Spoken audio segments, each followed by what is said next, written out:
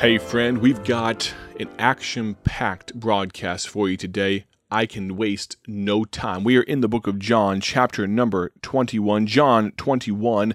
We're asking the question today, how did the 7 disciples sitting there on a boat trying their best to catch fish when Jesus Christ, in verses 2, 3, 4, 5, when he saw them and said, "Children, have ye any meat?" And they said, "No." He said, "Cast the net on the other side of the boat," and it was so full they couldn't pull it in. At what point was it? What caused them to recognize Jesus? We're in verse number 4 of chapter 21. The Bible says, "But when the morning was now come, Jesus stood on the shore." We asked the question, was his presence evident? Was it his presence that betrayed him to them?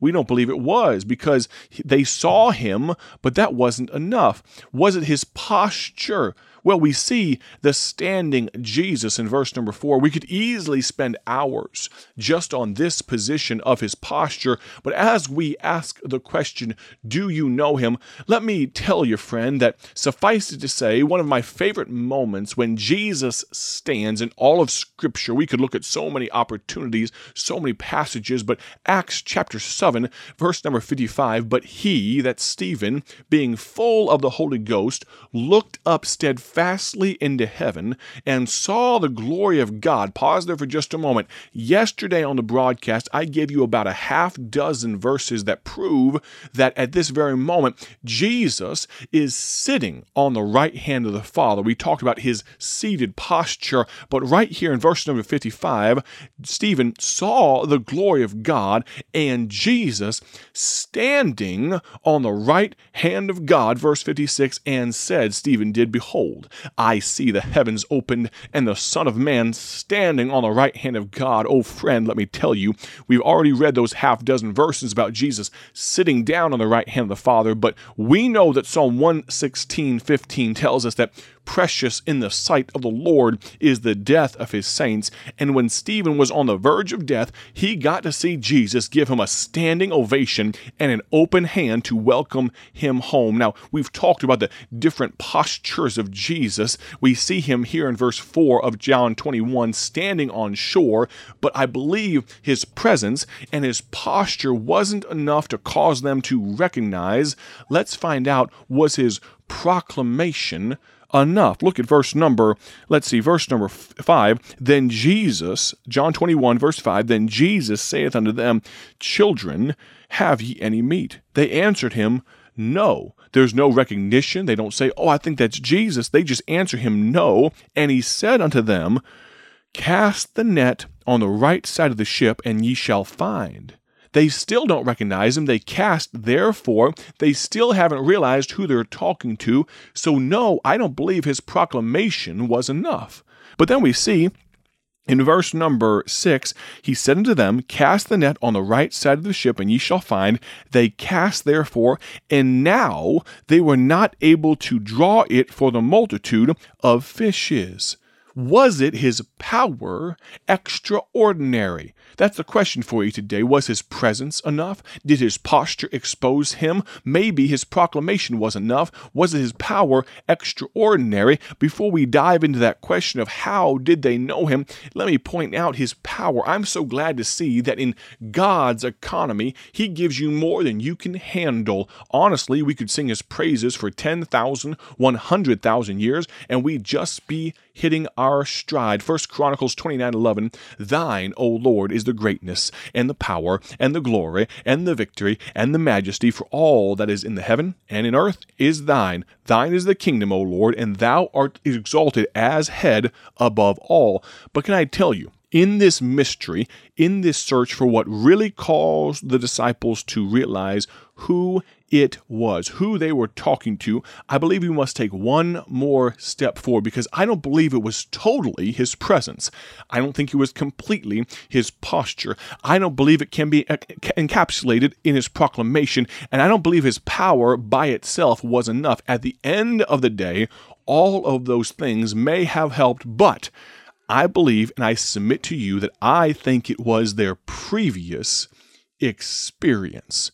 Do you know him by your previous experience. God, in this passage, was kind enough to allow them to recall a previous experience. You remember earlier in the Gospels where they're toiling all night, and God says to them from the shore, he says, have you caught anything? They say no. He says, try one more time. And Peter, being Peter, he's probably very similar to me. He had to give one more go, one more I told you so, one more reason. He said, we haven't caught anything all night. Nevertheless, at thy word, we'll try it. I wonder if in these moments in John 21, if they remembered what it was like last time Jesus was giving the fishing instructions. Now, I realize, friend, we are a reactionary people. 1 John 4:19, we love him because he first loved us. But in Ecclesiastes chapter 12, verse 1, the Bible commands us to remember now thy Creator. Can I encourage you to remember the previous experiences of God's goodness? My question is, do you know him, or how do you know him? I'm not asking if you even now are feeling the presence of the Lord, or if his proclamation is stirring in your heart and soul, or if you have some spooky feeling of his power. I'm asking, do you know him? Do you have any previous experience with him? Would you like to know how I know him? By that which he has done for me previously. You say, he hasn't done much for me. I ask you, you're breathing right now, aren't you? Who do you think gave you that breath? I can't help but notice that nary one of us are starving at this moment. Who do you think gave you the means to purchase that sustenance? Can I tell you the reason that we so seldom see God work is because we are too busy taking credit when he does. Until he, Christ Jesus, becomes king of your life, and yes, I'm speaking to you as a Christian friend, you will never realize the goodness that he has graced you with. For as long as you inhabit the throne of your life, you will never even pause to remember the past and previous experiences of God's goodness. I ask again, do you know him? If you don't, maybe it's because you think it's your kingdom. Maybe you think all good things have begun with you. Let me tell you about my king, and let me ask if you know him. There was a man many years past, a passionate preacher of the gospel. His name was S.M. Lockridge. If you've never had the opportunity to listen to him talk about his king, I encourage you to type in S.M.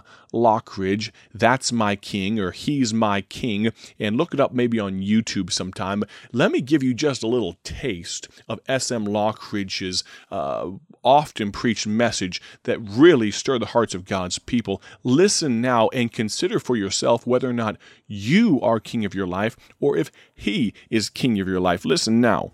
Mr. Lockridge said, my king was born king. The Bible says he's a southern-way king. He's the king of the Jews. That's an ethnic king. He's the king of Israel. That's a national king. He's the king of righteousness. He's the king of the ages. He's the king of heaven. He's the king of glory. He's the king of kings, and he is the Lord of lords. Now, that's my king. Well, I wonder if you know him. Do you know him? Don't try to mislead me. Do you know my king? David said, the heavens declare the glory of God, and the firmament showeth his handiwork. My king is the only one of whom there are no means of measure that can define his limitless love.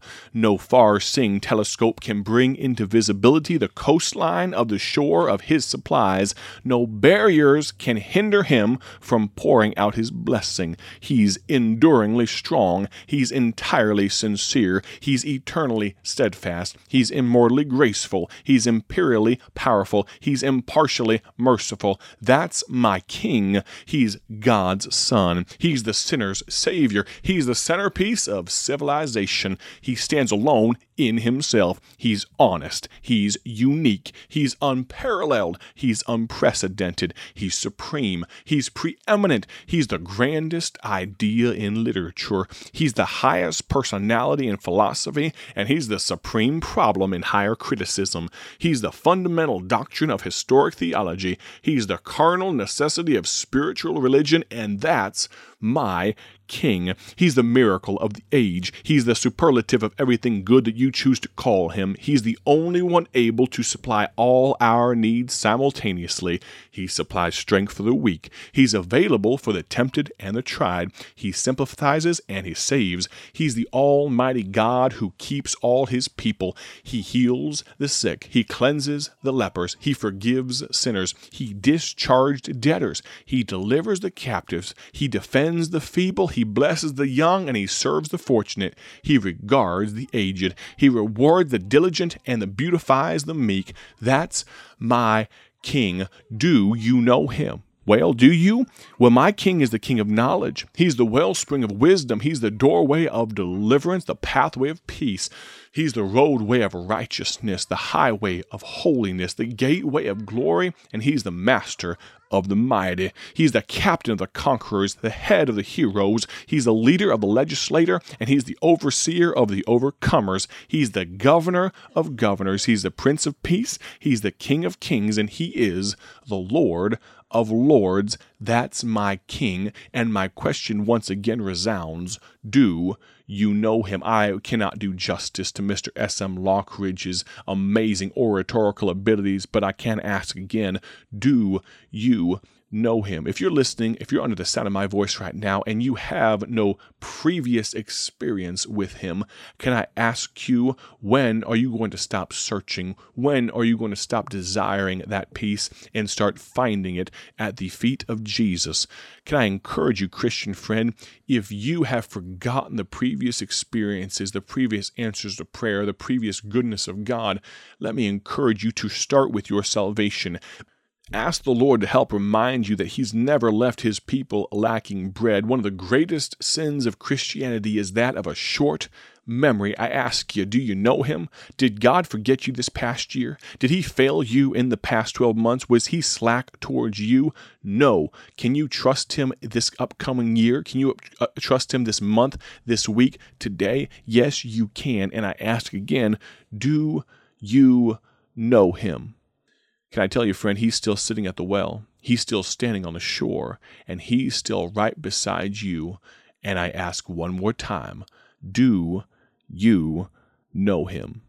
I so greatly appreciate your attentiveness. I appreciate, with the abundance of information that was communicated, the fact that you would tune your ears to this broadcast today. My prayer is that you have a great day for his glory. Have a special treat for you next week. Please listen in. God bless. Thank you for joining us today for Bible Tract Echoes, a ministry of Bible Tracts Incorporated. If you would like to receive a free sample packet of all of our tracts, you can contact us by calling 309-828-6888. That's 309-828-6888.